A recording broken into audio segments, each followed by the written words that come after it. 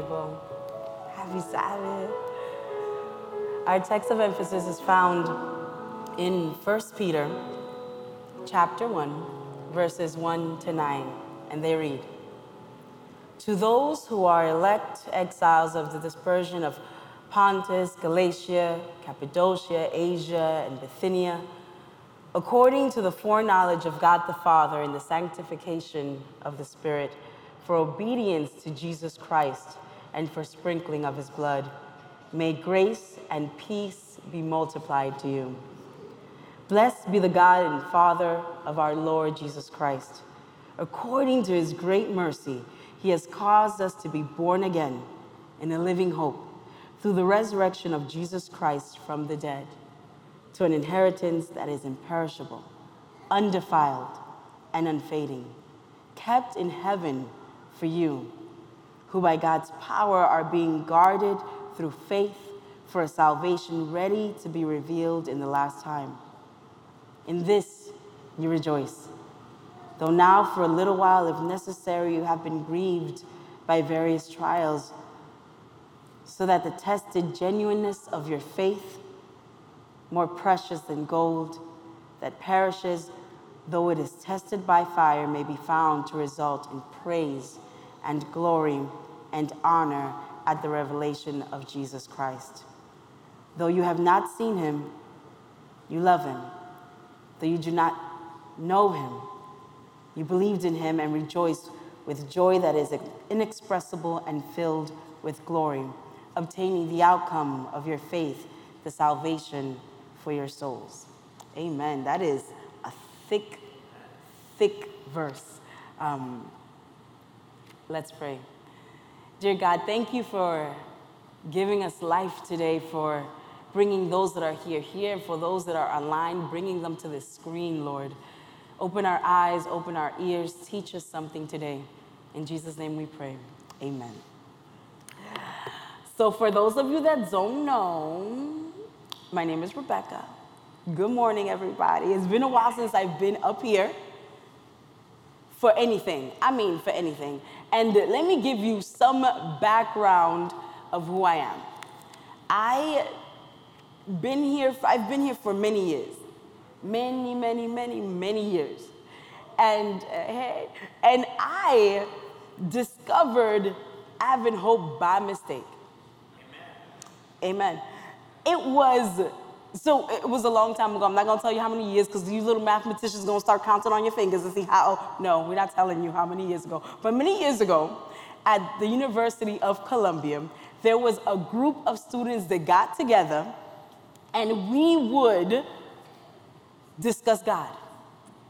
And I didn't know that this group of people was related to a church. It was just like a fellowship, like a Christian fellowship group, right? And so I would go there on Tuesday nights, and we would gather, we would talk. It was Alex Espana was there. It was Zane. I don't know if you know who Zane is. People. And I remember thinking to myself, these guys are so cool. Oh my God. And then I remember, by happenstance, to find out that they were related to a church. Wait, there's more of you people? So obviously, I trekked from the Bronx to Manhattan to see about this church. And it has been awesome. It is a place that I finally felt like I belonged, you know? I mean, everyone here is different ideas, different thoughts, different styles, but I was accepted, and I felt good here, and I said, maybe this is home. And since then, I have called this place home. I have met friends that are family now. I have honed my teaching skills as a Sabbath school facilitator. I was a greeter at the door. Now, let me tell you, that was before you installed that little heating and cooling system out there. And I was shivering with a smile. Come on in. And I was sweating and smiling in the summertime, but we were greeters out there, and that was a beautiful experience for me. I met my husband here, Eric, praise the Lord. Thank God for Wednesday night prayer meeting, power and prayer, okay? Hi, baby. We dedicated our son here. He is now 4 years old. And that was an experience. It felt like a very Lion King Simba experience. We dedicated him. It was amazing. Judah, our little Judah. So being up here feels like a throwback Sabbath, if you will. But I am glad to be here. I'm glad that Pastor Michelle and Pastor Todd thought of me to come and share some of his word. That's what I'm supposed to say, right? I'm supposed to say that. Thank you for thinking of me and sharing his word. Now, we're going to get into his actual word. That was a little introduction to my life. Welcome. Welcome to my life. The text of emphasis is found in chapter 1 of 1 Peter. And it is a thick text. I mean, can we go to verse 1 and 2? How we start? I don't know how I'm supposed to do this. Do I say slide? Okay. Uther, is that it? No, that's not the one. I think it's the second one. It's 1 Peter 1, verses 1 and 2. Is that it? You know I have my glasses on. Yes, that's it. So here it is. It says, to those who are elect exiles of the dispersion in Pontus, Galatia, Cappadocia, Asia, and Bithynia, according to this foreknowledge of God, the Father, in the sanctification of the Spirit, for obedience to Jesus Christ, and for sprinkling with his blood, may grace and peace be multiplied unto you. What? So I read 2 verses, okay? And already, I need Google, I need a concordance, I need a dictionary. I am looking up map of the world, 64 AD. What? Where are these places? What are you talking about? And I was so tempted to skip these 2 verses because in my Bible, it said greetings on the heading, okay? And a greeting, AKA, means, hey. I did not see hey in the verse. And I was so tempted to skip it and move on. Let's just tell the people it's a greeting and hallelujah, praise the Lord. Let's just move on. But sometimes we got to sit in some discomfort so God will learn us something, teach us something. So I decided to look into the verse and make myself a little uncomfortable. And here we are in this verse. Will you put it up for me again, my dear? I'm going to be referring to it quite often. In this verse, it says, to those who are elect exiles. Okay, so we know there's some exiles here. These people have been dispersed to all of these places that they're mentioning, right? And it's because of persecution. They believed in Christ and they've been dispersed. But it says that they're elect. It says that they're elect. And the person who is writing this to them has had his own issues, trials, and tribulations, let's say. And the person who wrote this book is Peter, Simon Peter. You heard of him? You heard of Simon Peter? He's famous. Even people who don't go to church know about Simon Peter because we have comic strips about him. You know, they show him in the pearly white gates. And there's usually like a one-liner at the bottom. That's so funny. And Peter wrote this book to these dispersed people that were all over. And these people were tired, hopeless, lost everything. And this is how he opens the letter. He says, you are elect. You are chosen to do, okay. For what? For why? For what reason? So he says, you are chosen, you are elect. And how did this election occur? Something beautiful about these 2 verses is that within these 2 verses, we see a triune God. We see the Trinity. And now I've kind of like seen it as a challenge. Like if I see Jesus, can I see the Holy Spirit and God here too? Like where can I find them? Find Waldo, find the Trinity, right? So here in these verses, we see the Trinity.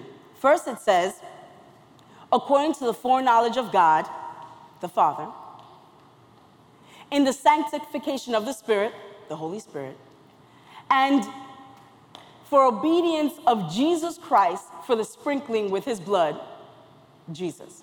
Triune, three. It's telling us that all these three people are God. And these people that were dispersed were chosen by God and received a stamp of elect and approval. Now, I asked myself, is there anyone out there that doesn't believe that Jesus is God? And if Jesus is God, then what does that mean? And if you don't believe that he is God, then what does that mean, right? I think that in order to prove or try to show that Jesus is God, I have to go into the Bible and show you some verses, right? The first verse that we all ponder and fall upon is found in 1 John. Can we go to that slide?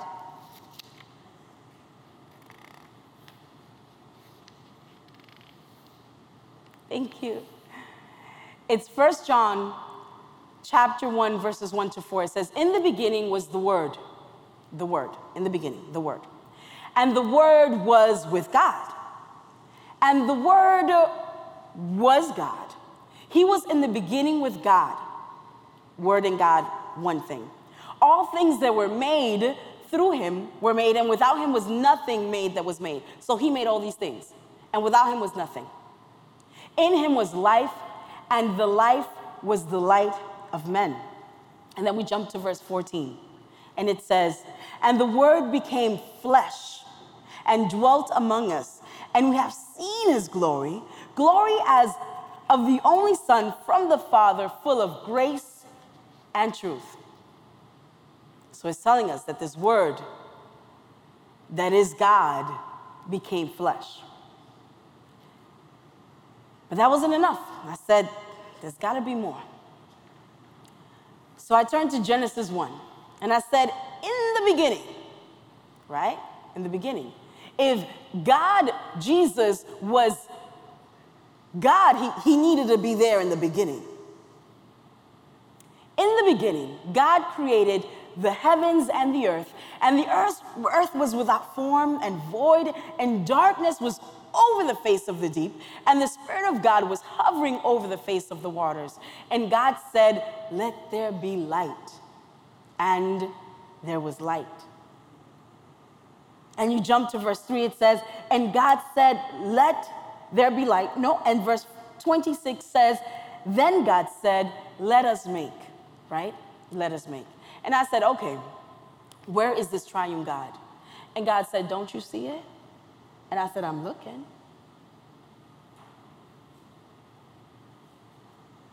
In the beginning, God the Father, I see him. And it says that the Spirit moved on the face of the earth. Okay, 2 out of 3. Where's 3? Where? It says that God spoke. What comes out your mouth when you speak? Your word. Your what? Your word. And it says that God spoke, and his word came out of his mouth and did what? And created. My goodness, 3 in 1, there you go. Check, check, check. Jesus is God. Before he was Jesus, he was called the Word. You got any nicknames you go by? You don't gotta share. You don't gotta share. Jesus, Emmanuel with us, before he was Jesus and was incarnated, was the Word. That's a cool name. I'm sorry, I like that. The Word, yes.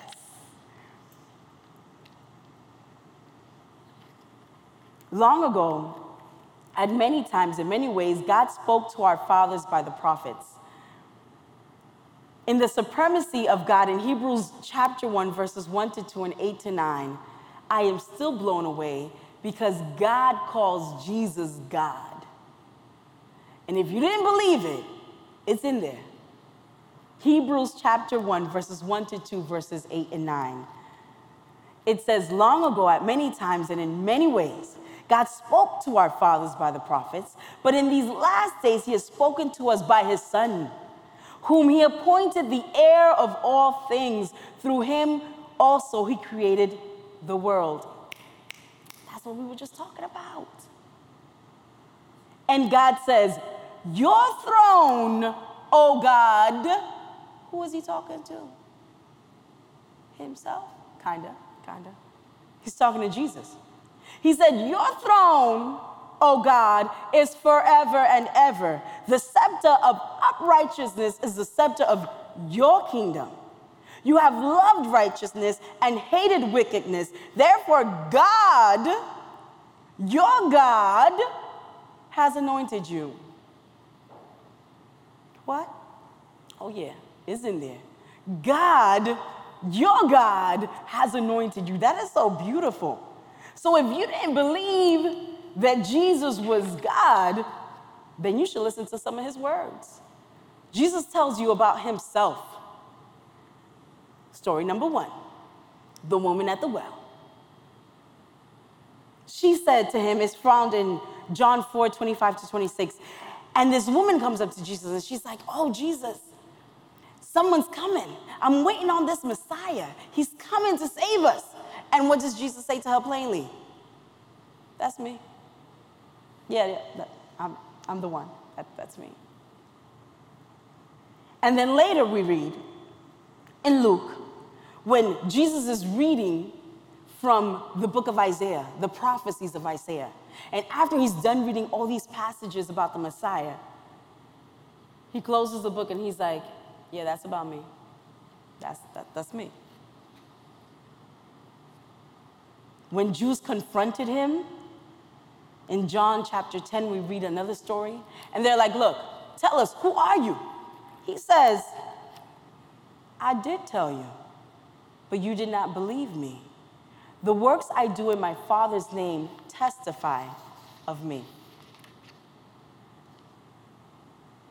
Why is it important? Why did Peter start his letter so complicatedly? Well, to me, it's because he's saying something. Because the fact that Jesus is God matters. Why does it matter? Because sometimes it helps us understand God's love for us when we try to understand what was given up for us.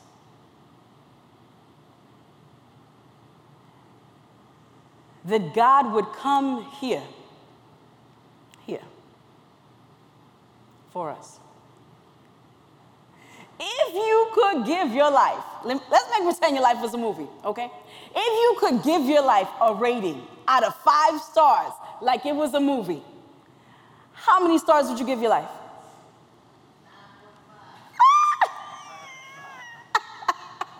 I want to know who's living that 4.6 stars life. Okay, who's that? Who's living the 4.6 star life? Let me tell you, when I go on Amazon Prime and the movie has 3 stars, I turn my nose up. I'm like, oh. Thought that was a good movie, will not waste my time. Life here on earth, at most, gets a 1-star review. At most. Looking at all the trials and at most, a 1-star review. And Jesus came here at this 1-star review spot for us. That's love. That's love. So Peter tells these people, you are elected by the one and only triune God. And that's a good way to open a letter. It's good to know you've been elected. You're special. I know you're going through some stuff, but you're special. Have you ever been chosen last on the playground? That's traumatizing and it stings. But God didn't choose us last, did he? He thought of us first. And that's a beautiful thing. So So now that I got through verse 1 and 2, Lord, there are more verses. We got through 1 and 2. Now we're moving on to verse 3. What else does Peter have to say to these broken people? You are chosen by God. And then in verse 3, he says, we can move on to the next slide. I believe so. Oh, yes, wait. This is the commentary that I forgot. Ellen G. White, one of my favorite inspired authors, writes about being elect. And this is what she says. It's so beautiful. She says, everyone who will humble himself as a little child, who will receive and obey the word of God with a child's simplicity, will be among the elect of God. Amen. Like, count me in. I don't want to be counted out. Count me in. And that's such a beautiful thing. You don't have to jump through hoops to be elected. Just want to be. Verse 3 says, now next slide. Blessed be the God and Father of our Lord Jesus Christ. According to his great mercy, he has caused us to be born again to a living hope through the resurrection of Jesus Christ from the dead. Amen. Glory be to God, because we can be born again. Do we need to be born again, though? Let me tell you, as the psalmist says, you were conceived in sin. Okay? Conceived in sin, entrenched in sin, indoctrinated in sin. I can tell you how to live a sinful life. I know all about it. Don't you? We need to be born again, and this is good news. Peter is telling these people, you know what? You're running, and at this time that you're running and you're being persecuted, you might doubt your salvation. You might feel like throwing in the towel and saying, forget about it. But you have been elected, and you have been born again. And not just that, but you have a living hope through the resurrection of Jesus Christ. He did that in your place. You don't have to be afraid. You don't have to be scared. You've been elected, you've been chosen, and you've been born again through the Holy Spirit. Peter can attest to this living hope. But what is the living hope? It's Jesus. Jesus who lived among us in this one-star place. Let me say that again. He lived among us. He died, and he rose again. He resurrected. That is the best part. It's a living hope. It's not a past hope. It's not a dead hope. It's a living hope. He's alive. There are in the Bible some that question the resurrection of Jesus. There's some testimonies in there. You heard them? Of the soldiers. What was their testimony? What they say? While we were sleeping, the disciples cometh and taketh the body of Jesus away. They stole him. Can you imagine this playing out in the court of law? Soldier on the stand. While I was sleeping, they stole him and took him. Or is that your testimony, sir? Mm-hmm. While you were in your unconscious state, with your eyes closed, am I right? You saw the disciples take Jesus. It would not stand in a court of law. It wouldn't have to. What kind of crazy court would accept such a thing? But there are many testimonies of people who saw Jesus after his resurrection. And guess who one of these people was? It was Peter. Peter was one of the ones who saw Jesus after he had resurrected. And he can tell of this living hope, which is why he's writing this letter to these discouraged, persecuted brothers and sisters who have been dispersed all over.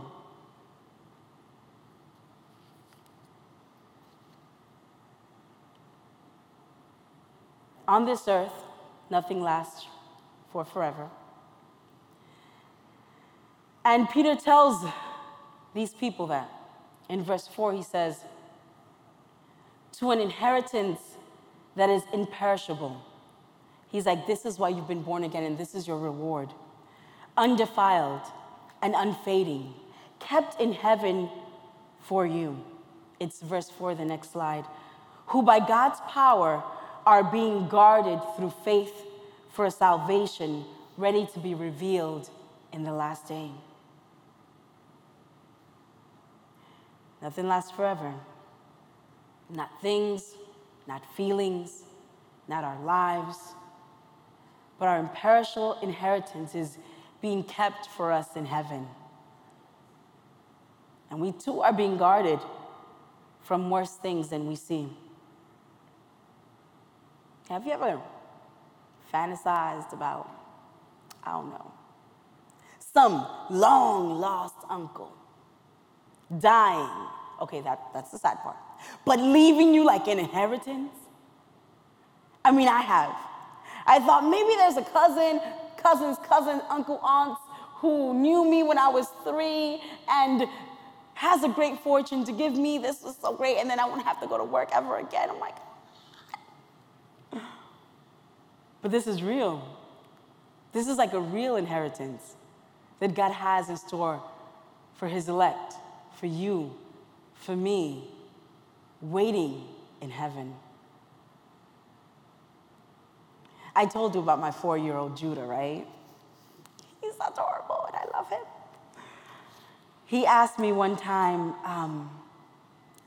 where is Jesus? And I said, oh, he's in heaven. He's way up high. And he said, well, what's he doing? I said, oh, he's up there. He's working. He's building us a great big house so that when we get there, we'll have a place to live. But we probably won't spend a lot of time in the house. What are we gonna do? Oh, all kinds of things, I tell him. We're gonna run and run on such shiny streets. And we're never gonna go and feel tired or go to sleep because guess what? There's gonna be no nighttime. And we gotta play all day and there will be animals to play with, all the animals to play with. And there won't be any boo-boos and there won't be any Band-Aids and there'll be toys. So many toys that you will only have to share them if you wanna. Judah says, wow. Wow, indeed. Heaven is a real place. God is real. God is as real as your worry, as real as your hurt. God is as real as your trauma. We doubt because we often feel alone, but God is here. We're numbed and distracted by the things we see and feel, but they're transient. Peter is saying that they pass by, but they take up all of our mental space. We're so busy looking at things and feeling down, but we only need to dwell each day just for a little bit on heavenly things. Our spirits would be uplifted. Make space for God. Talk to God. Listen to God. Trust God. Obey God. We're getting to the end of our verses. We're going to skip on to verse 8 and 9. It say, though you have not seen him, you love him. Though you do not now see him, you believe in him and rejoice with joy that is inexpressible and filled with glory, obtaining the outcome of your faith, the salvation of your souls. This is a good letter. If I was in trouble sometimes or sad, I would want to read it.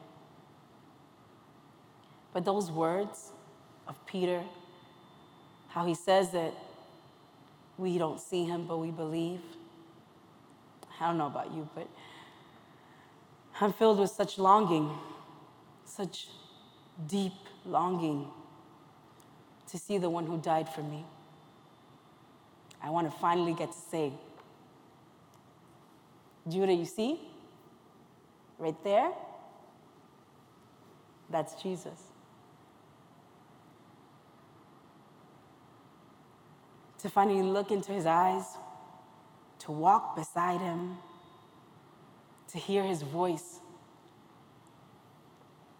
What does his laughter sound like?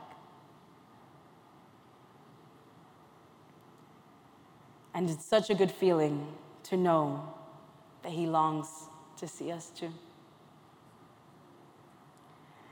Dear God, thank you for giving up everything to save us. We sometimes forget how much we are loved and cherished. We long to see you. These trials and tribulations are only for a short while. Help us focus on you and what you have in store for us. In Jesus' name we pray. Amen.